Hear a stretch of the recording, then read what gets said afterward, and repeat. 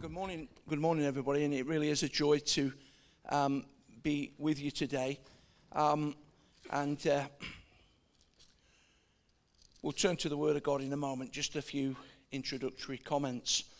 Yeah, real blessing. Thank you to the leadership team of Junction 10 for the invite. The invite's actually been in the diary for some considerable time, and then for various reasons, these things happen. It got pushed back a little bit, but it really is good to be with you. Thank you for the kind invite, and just a comment or two for myself, because I can arrive, as it's been kindly said, I lead the central area, which is East and West Midlands, those 10 counties that take up the Great Midlands area. I am a Midlander. I'm from Nottingham originally, and I also serve on the national leadership team of Assemblies of God. And it's a joy to do that. Been a joy on several occasions to connect with people from this church, Rachel and Will and Vicky, and then in other contexts also Joe and Kevin. And just a sense that the journey that you're on, which is a little bit of where I want to go to in a moment. But I didn't arrive from Mars today. I don't walk 2 foot off the floor.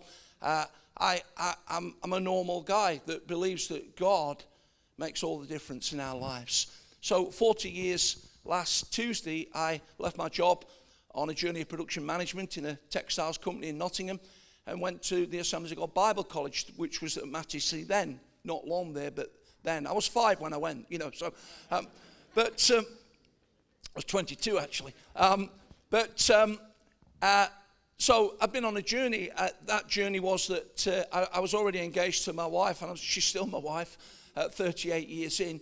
And 3 weeks after we left Bible College, I got married, and a week after that I was running a church. I thought everybody did that, I've done about 15, 16 years of bivocational ministry on that journey, running a church and also working in a sales environment. And for the last probably 14, 15 years have been about what you would call full-time. Did you know that every Christian's full-time?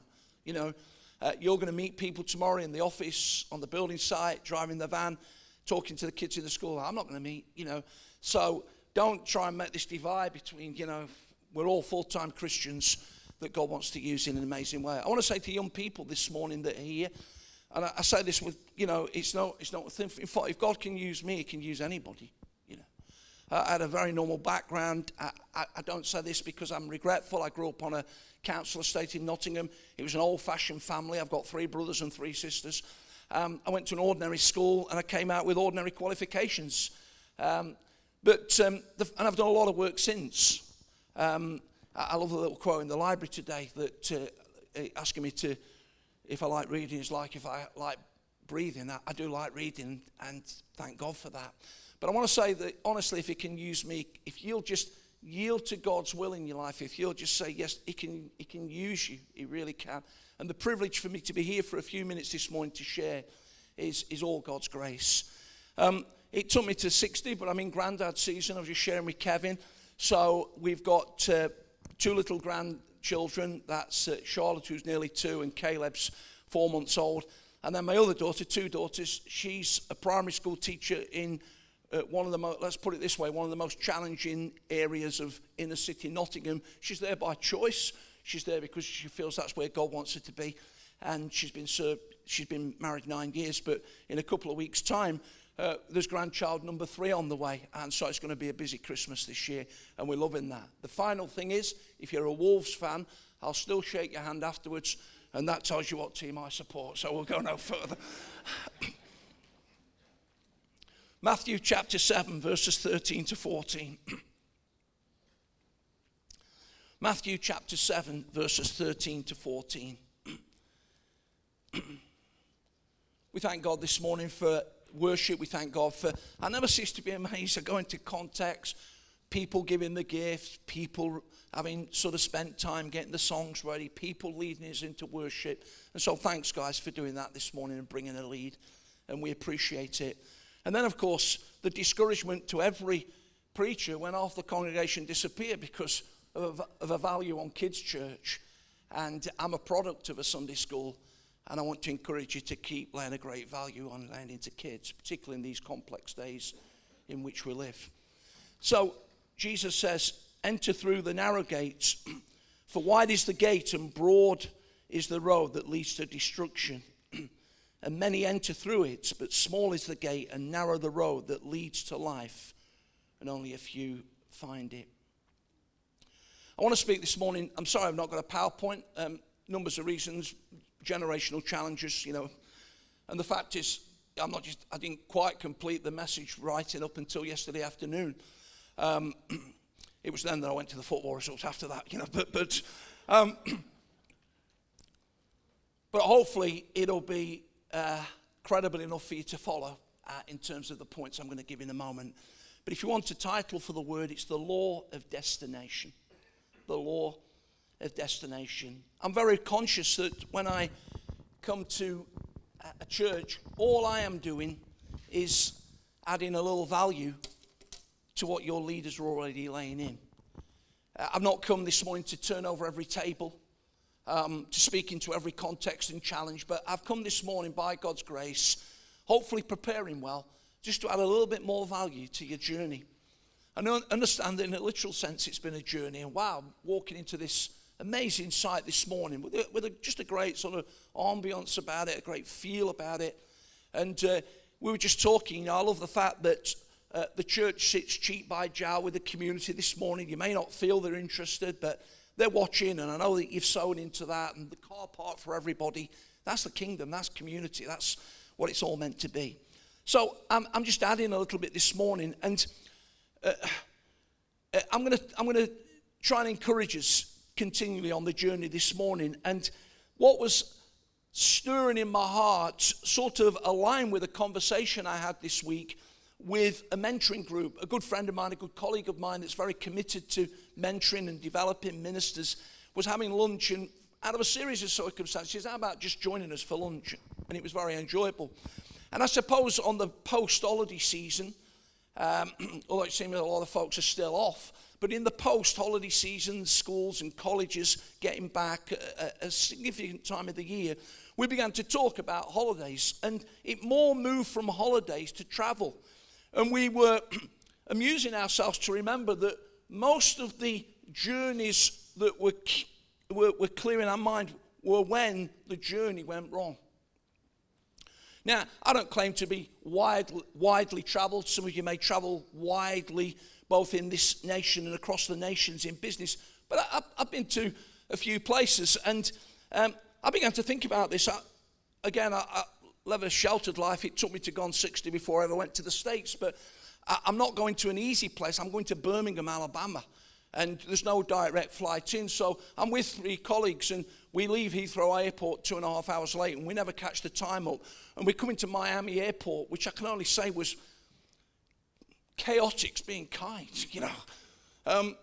We missed the flights. We got put up in a Holiday Inn to 12:15 at night. They said, you've got to be up at 4:30, you've got to race back to the airport.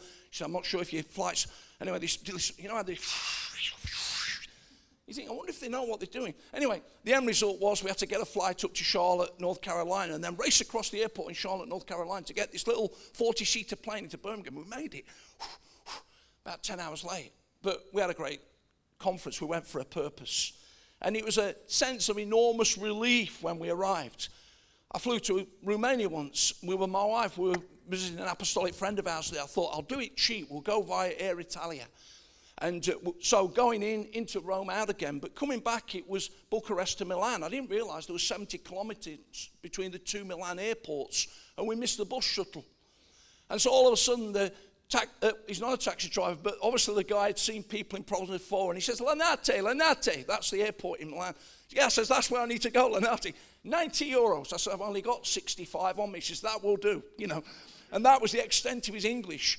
As we're driving into Milan, my wife taps me on the shoulder and says, this isn't a proper taxi, there's no meter. And obviously, he'd seen this happen many times. He was on the phone to his friend saying that he'd got a fare. And she says, what if he drives us into a wood, and kills us, Anyway, he got us there just in time, racing up. And then, last year we had the joy of being in New York for 7 days. Never been before. Just thought it was brilliant. I think you either love it or hate it. We loved it. It's brash. It's like, everybody talks like this in New York as they're going down the... It's true. Anyway, we just loved it. So I like baseball. It's because I like cricket, and that's sort of, so on the Saturday, because we'd got an extra day, which was a miracle, I'd sort of said, I'll do all the shopping, I'll do fifth, but we're going to the Yankee Stadium on Saturday, and we went to watch a game. It was good. But on the Thursday afternoon, we'd had a very sort of tiring time. I said, I'm going to do a dummy run on the New York subway. Never been on the subway, So the Yankee Stadium's up sort of the northeast of the city in the Bronx. And so we're right in the middle next to Madison Square Garden. So my wife says, how long are you going to be? I says, 10 minutes if I bottle it, So I'm down into the, if you've ever read, there's a way of, you've got to sort of, and everybody knows that you're not a New Yorker because it never works full time. The first time you have to sort of slide this thing through the machine. And sure enough, anyway, it didn't work. But eventually I got there. And I got there and I got back and we were set up for Saturday. We had a great day. So you go into those places now, aren't you, where you're arguing with your wife about, and you felt the butterflies in your stomach because you thought you're all going there right now. Or you remember all the times when it goes wrong. Thank God it doesn't always go wrong. Sometimes it's just smooth. I was reminded of James 1:2. Consider it pure joy when you go through many trials. The reality is, friends, as believers, we don't look for the trials. We don't look for the problems, but they come looking for us. And often it's when we're most shaped and when we most learn. People have had to navigate hurricanes. Is it me? But calling an hurricane Irma he seems to trivialize it, Those folks' houses being blown to kingdom come, and they keep talking about Irma, Anyway, it must just be me. Why can't we just call it a hurricane? But the fact is, storms, hurricanes came. It'd be true to say that in our Assemblies of God fellowship in the last 12 months, we've had something of a hurricane just out of a decision. I won't go there this morning. And to some extent, it's still blowing, but we're praying that God will help us to find a real cohesive way forward. So here's Jesus speaking on the Sermon on the Mount.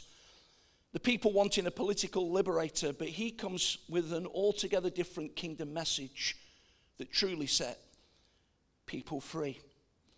I've called it the law of destination, probably more the principle of destination, because I don't want you to think I'm preaching law this morning, particularly when one of the values, which I absolutely adhere to, of your church is grace, in this Grace Academy. But the reality is that people were absolutely bowed down by law. And Jesus came to set different principles. The repetitive phrase of Matthew 5, 6, and 7 is, you've heard, but I say to you. And he spoke about integrity and purity and generosity and priority, amongst other things. And he lifted the people to make a higher call in their devotedness to follow him. And here he speaks about the way being narrow. I'm not so sure he was calling us to be narrow-minded. I'm not so sure he was calling us to be narrow in our generosity or our grace. But he is and was narrow as against the populist route that's pursued by others. And if we're passionate about getting to God's purpose and destiny, we have to continually sign up to the route map that he's laid out, which is the narrow way. A worship leader I know some time ago that served in Arena Church wrote a number of songs, and one of the lines of one of the songs was, though the way may be narrow, show me your way. Someone said this, our destiny, the way ahead is to do with the journey, not just the arrival point. And I want to confess over this church again this morning that you have a destiny. You have a purpose. And I want to encourage the leadership team and the church to continually define your reason for being, the destiny. That there's not just a behind, there's a front. But on that journey towards, there are things to navigate. The Christian life, of course, is often portrayed by journeys and pilgrimages. John Bunyan, the Baptist pastor in prison for his faith, wrote The Pilgrim's Progress. It's never been out of date since 1678 because people have always been keen to read about the journey. It's a book that charts a journey and hails a destination and talks about some of the challenges in between. Today, of course, in our journeys, we go to maps. At least some of us do. We go to books, we go to brochures, we go to timetables, sat-nav, GPS systems. I'll tell you a little story. It just shows I'm getting on. We had no intention of buying this new car, but we had a couple of lazy hours one afternoon, which is unusual. We had a coffee, and I said to my wife, let's go to Bristol Street Motors. They've got this deal on.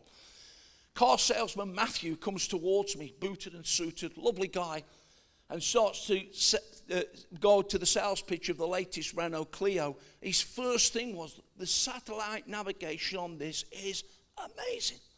And my wife burst out laughing. He says, what's up? She says, he doesn't drive on sat-nav. He's got to be one of the few people in this country that doesn't drive on sat-nav. I said, it's an age thing, Matthew. Well, how do you know where you're going? I says, well, it's called a map. He says, and what if the road's closed? I says, well, you use your intuition. You keep going left, until you... Anyway, he didn't get the sale, but we sort of ended up sort of good friends. I'm fascinated with people I know that live a few minutes away from me, and before they leave my house to get to their house, they put the sat. Why don't you know how to get home? But whatever you're using, the fact is that we're thankful for helps. And I prepared for this journey this morning, literally to come here. So what I do is I put the postcode into my iPad, and I sort of get and the blue line takes me through, and that's what does it. But in ancient times, you'll know that they used milestones. And a number of years ago, a good friend of mine, in fact, he was my youth leader back in Nottingham many years ago, very, very successful businessman in computer technology, worked for some big companies and set his own company up. And he lived in the shadow of the M4, just near Reading as you're going into London. He lived in a little village, and at the bottom of the drive of his house, which was called Milestone Cottage, was one of the old pot milestones. Can you remember? And he tracked the road from Reading to Basingstoke. And in the few minutes we've got left this morning, I've got 7 milestones. Don't worry, we're going to traverse them very quickly. Because I want to encourage you to continue to commit to the journey. And I know there's an expansive reach from this church, but to continue to commit as Jesus was trying to drive down to the narrow way that leads to life. And to realize that as we continually traverse the milestones, it's always taking us to where God wants us to go. I say it boldly this morning, friends, but if church hasn't got a place where they want to go, for me, it ceases to have a right to be a church. Because without a vision, we perish, we fall apart, we cast off restraint. So here's milestone number 1, repentance. Repentance. The word literally means a change of mind that leads to a change of action. Some of you know that the word in the original language of the New Testament is metanoia. And it means exactly that. Luke 15, one of the classic examples of repentance in the New Testament. And you don't need me this morning to expound the story in full. Simply to say that when we run from God rather than to Him, it inevitably creates problems in our lives. And the ignominy of a Jewish boy ending up in a pigsty was the exaggeration of Scripture to drive home the point. And he repented. He repented. He had knowledge of the fact that he'd sinned. He made a decision that he was going to set out back to his fathers, he thinking he would be a servant and not a son. And he took action. The Bible says that he got up. If I can use a travel illustration again, the London Underground, and we're thankful that there wasn't more devastation this week at Parsons Green. But it's a great example for me of repentance, which I had to implement recently. My wife's always saying, hold my hand on the underground because I don't know where I'm going. And she says, anyway, how do you know where you're going? I said, well, it's east to west, north to, And I said, if we get it wrong, we just get off. And so I was going to a meeting right near Westminster Bridge, and I got on the tube in a rush way, and it was taking me out of London rather than towards the city of London. It would have been crazy for me to just say, you know what? It's going to sort of work out somehow. I repented. I got off at the next station. I went over the bridge, came down to the station that was going this way. I had knowledge. I'd gone wrong. I made a decision to get off the train, and I took action, and it brought me to where I needed to be. This morning, I don't know hardly anybody here, but just to say that if you've come with a friend, a member of a family, and this morning you've never given your life to Jesus Christ, then repentance is a way to begin the journey. You may say, well, that's great, Phil, but I want to remind believers also that we continually need to live close to a repentant heart. Repentance is not just for believers. Repentance is for the journey. When we feel sometimes we've got it wrong, it's not the end. You just need to turn around, have a change of mind that leads to a change of action, and God will take you forward. Milestone number 2 is renewal. Paul says in 2 Corinthians 4:16 that outwardly I'm wasting away, but inwardly I'm being renewed day by day. Do you always get irritated? I'm getting irritated. Do you always get, when somebody's not seen you for 10 years and expects you to look exactly how you did when they last saw you? Outwardly we're wasting away. My hair wasn't always like this. I wish I had a picture to prove it. But inwardly, you can be in a place today of never being more alive in the power of God's Spirit. The last time I had to call the AA out was a number of years ago. We were traveling to my daughter's, and guys, why do we do it? We'll be okay for petrol, we'll be okay for fuel. We'll be okay. And she lived at that time on a hill. There was still a little bit of fuel, but when I came out of her house at sort of 10 o'clock at night, and the kindly AA man came to me and says, there was a bit of fuel in, mate. He says, but with you being on the hill, it had come right to the bottom of the tank, and you are going nowhere. And spiritually speaking this morning, if you've come in and empty, for whatever reason, depleted by work, depleted by a relationship, depleted by a financial challenge, don't ignore it. Walk past the milestone of renewal again this day. And know that your God is with you, that he's for you, that he's around you. And as you take of him again, that you'll be utterly empowered to be all that he's called you to be. Milestone 3, remembering. Remembering. The preachers are always telling us to forget. Forget the former things, forget your sin, forget your past. No, that's absolutely true. But the reality is at times is in the passion for forgetting, we fail to understand the powerful principle of remembering. In Psalm 78 verses 9 to 16, it gives a little insight into the tribe of Ephraim. The tribe of Ephraim had been peculiarly blessed. Remember the situation when Joseph took his sons into his father's presence for a patriarchal blessing, Manasseh and Ephraim, and Jacob does that. And Dad, I know your eyesight's failing, but no, son, you don't understand. Manasseh's going to be blessed, but Ephraim is going to be blessed amazingly, absolutely amazingly. And the Bible says that that tribe was blessed, the prophetic word upon them, faithfulness of God. You can read it in Psalm 78, been so faithful in miracles and provisions. But read it there, it says that when the day of battle come, they turned away, even though they were armed with bows. And it goes on to say the reason was they forgot. They forgot. I wonder if you've been a Christian a few years now and you forgot. You forgot just how good God's been. You got used to being a Christian. You forgot the mess he got you out of. You forgot the values that he's laid within you. You forgot that the dignity and poise and influence that you carry at work is because of the gospel in you. It's all become, I'm just...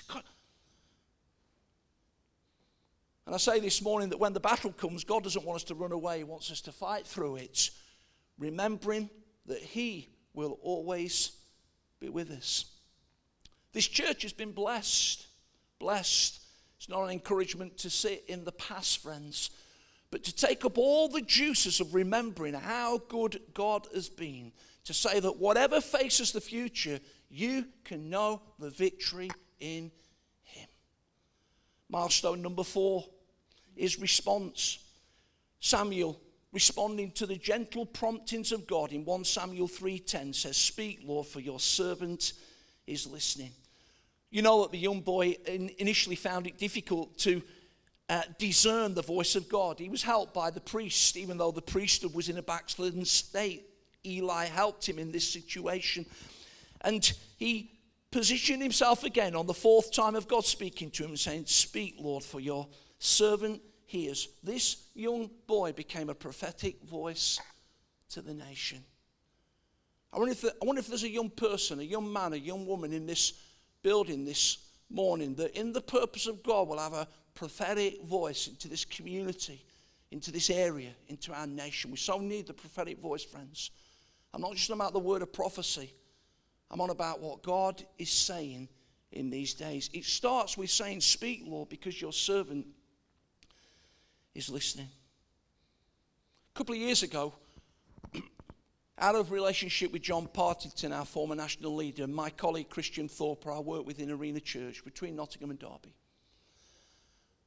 We got involved in Beth Shan International Church in Manchester. It used to be called Beth Shan Tabernacle for some of the older people here that would know that. It was the biggest church, not only in Manchester, but in the northwest for many, many years, led by an autocratic leader called John Nelson Parr.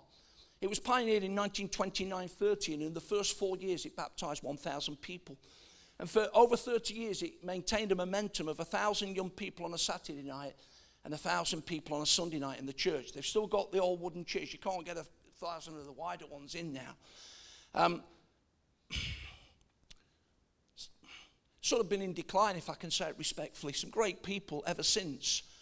And this year I've been talking to my friend there about secondment in his work. This year I've been seconded by Arena Church to be the lead pastor of that church. I'm doing a few teaching nights at Arena, but I'm not doing anything on Sunday.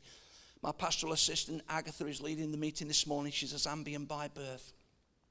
I say all that because last autumn, it was what we were supposed to do. And I felt the Spirit of God say to me, I was 61 then, "Can I still get a yes out of you?" I've said yes many times. I'd only been going out with my wife 3 days. When we came out of a youth rally and we prayed, "God, whatever it costs, we'll follow you." And it's cost us. Because some people say, "Oh, that was a nice prayer." And you've probably just sort of been walking through flowers ever since. It's cost us. Can I still get a yes out of you? I'm not the permanent solution to that church. I'd like to say that everybody in the church rolled over and says, "Oh, thanks, Phil, for coming this year, but I've had fingers in my face. I've had people putting things on Facebook. You're not doing this, you're not doing that." And yet, in it all, God wants to do something fresh in this church. My question to you this morning, I don't care how old you are, I wonder if you're the person this morning as a granddad, a grandma, that's going to sit in that classroom and be a mentor to somebody, listen and read for an hour a week. But here's my question. When was the last time you positioned yourself before God to do something for the first time? Yeah, it's a bit of a gulp, but that's faith. When was the last time you said, "Speak, Lord, because your servant is listening"? Milestone number 5, refreshment. Ephesians 5:18, being filled with the Spirit. I'm no Greek scholar, but I went to a day on which was entitled Greek Unfolded once by a man that sort of like gobbled up Greek for breakfast. I've got a Baptist friend, by the way, who reads the New Testament Greek for his devotions. Not an interlinear Bible. He's a double first from Oxford, so they do those sorts of things. Why do we need to keep being filled with the Spirit? Because we leak.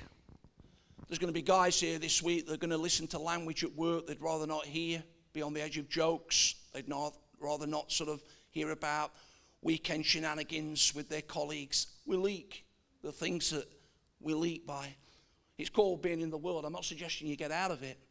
But you need to keep being filled with the Spirit. The lecturer on this day, a wonderfully schooled man from Australia, reminded us that being filled with the Spirit is in the continuous tense, but not only the continuous tense, the imperative tense. In other words, it's not a suggestion. It's more like being filled with the Spirit. That's how it's meant to come across. And this morning we came, we worshipped, and I want to encourage you both together as community and also on your own to continually depend upon the Spirit of God. Keep letting him fill the bucket, fill the bucket, fill the bucket to replenish and refresh you for his purposes and plans. Milestone number 6, repurpose. Isaiah says, see, I am doing a new thing. Local churches, and I'm aware that this church has had to do this in significant ways in recent times. Local churches at periodic times, not every week, you'll freak everybody out, but at periodic times have to navigate the times and seasons that they believe God is taking them into. It then gives them a credibility for still having a reason to exist. Why do churches flounder? Because they run to what experts call missional drift. Those of you that are in leadership, if you get a chance to read a book called Missional Drift by Pete Greer and Chris Hoyce, I'd encourage you to do that. The premise of their book, be an organization in business, in commerce, in education, and local church, is this. Drift is the natural course for any organization, including a local church. It takes focused attention to safeguard against it. Ignored, drift is only a matter of time. It's the reason, friends, why 70% of all local churches planted never celebrate their centenary. 100 years, it's a long time, it's not that long. Every one of them sets out by being planted to reach their community. 70% of those churches never celebrate 100. The reason being that they don't crisscross the milestone of repurpose and ask themselves on an occasional basis, through the lead and authority of the church, what is our purpose in this season? Why are we doing what we're doing? What is our reason for being? And if we'll navigate those questions, God will take us forward. And finally, the milestone of repair. As you know, there's been a travel theme during the message this morning. Imagine you're going down the M6, that wonderful junction 10. You're going to the southwest, your cases are packed.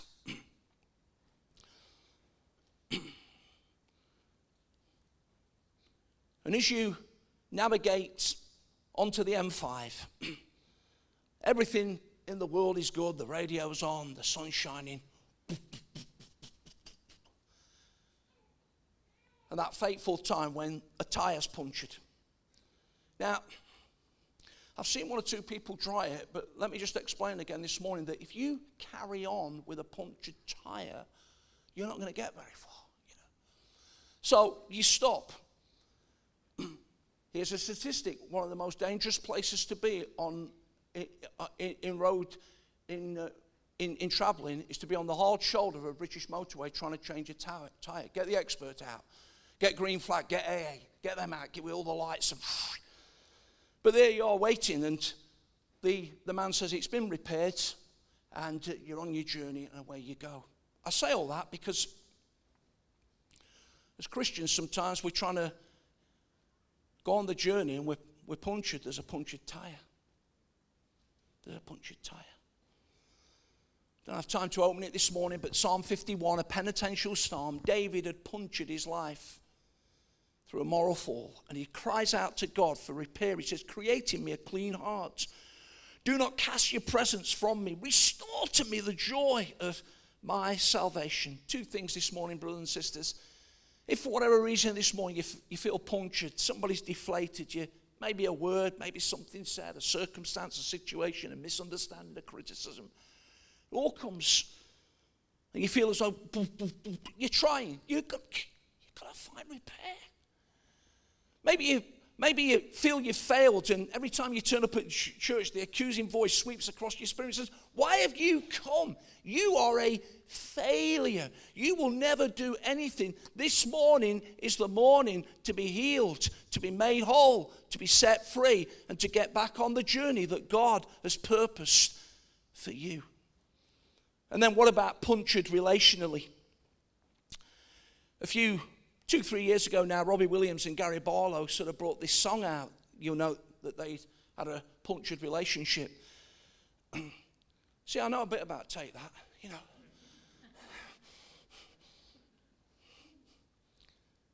And the song was entitled, It's a Shame, and here's some of the lyrics. What a shame we never listened.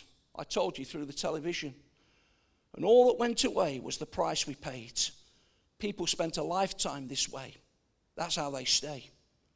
Oh, what a shame.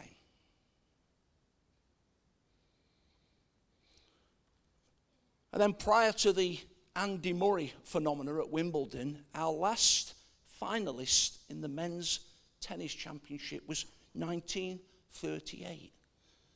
It wasn't Fred Perry, it was Bunny Austin. And Bunny Austin was a Christian pacifist who spent most of the second part of his life in the USA. And after the Second World War, he was continually refused membership of the All England Tennis Club, a very prestigious membership. Normally, this honorary position would be a certainty for someone that had scaled the heights of reaching the men's singles final. He obviously lost, so that's why we go berserk about Murray. This went on for 40 years. There was one person every year that Bunny Austin's application came forward for membership that voted it down. He was bitter at not being picked for the Cambridge University tennis team in his student days when Bunny Austin was the captain. It was only after this man died that there was a poignant scene of Austin, now in frail health, being wheelchaired across the centre court to the ovation of the crowd to finally receive membership. The power of unforgiveness is so destructively strong. Friends, we can't live there. Someone says that unforgiveness is like you drinking poison and expecting somebody else to die. The only person you're killing is yourself. So it's all right for you. You're the preacher wandering in. If you know, and I don't know every situation, friends. And as a pastor and leader, I never cease to be amazed at some of the terrible situations and circumstances believers have to navigate.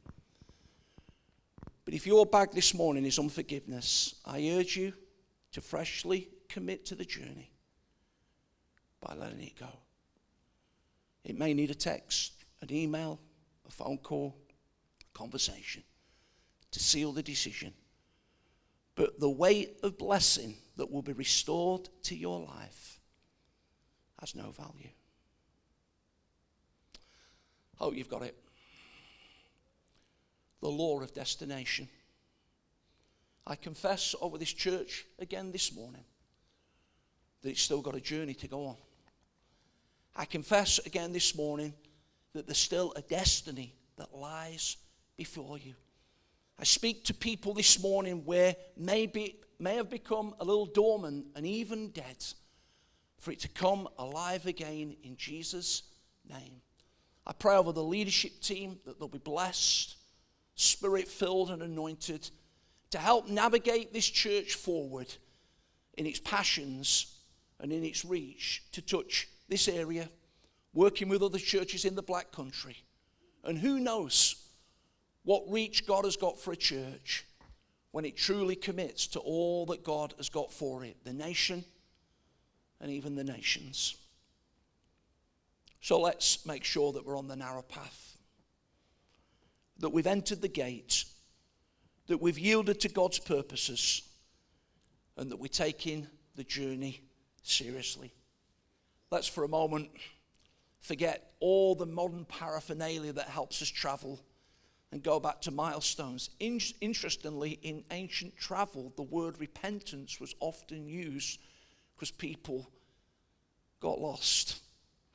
But these little signals that keep us on track, and I encourage you as a church this morning to continually traverse the milestones of repentance and renewal, to go past remembering again all that God has done for you, to respond to his voice and say, "Speak, Lord, your servant is listening," to be refreshed by being continually filled with his Spirit, to navigate those seasons of repurpose that push us back on drift well. And if necessary, both individually and across relationships, to make repair and not try and do it with a punctured tire. Someone says we get our choices right when we address our values, the values of the narrow way. To see not just the beginning, but the end. To see things not just in the light of time, but in the light of eternity. I leave you and thank you for listening so well by encouraging you to commit afresh this morning to that journey of finding a destination and believing that on the way, even though sometimes it may appear to go wrong, even though sometimes the storms, hurricanes, and broken downness to navigate, all the stuff we've talked about in the last few minutes, knowing God's with us, knowing God's taken us forward, knowing you've got a part to play in it, that this church, in this place, at this time, really does get to the destination point. Let's pray.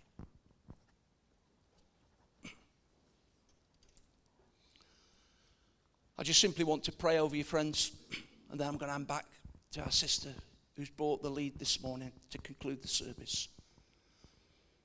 I'll mention 7 things. It may be just one of it. It may be a sentence. That was me. That's me.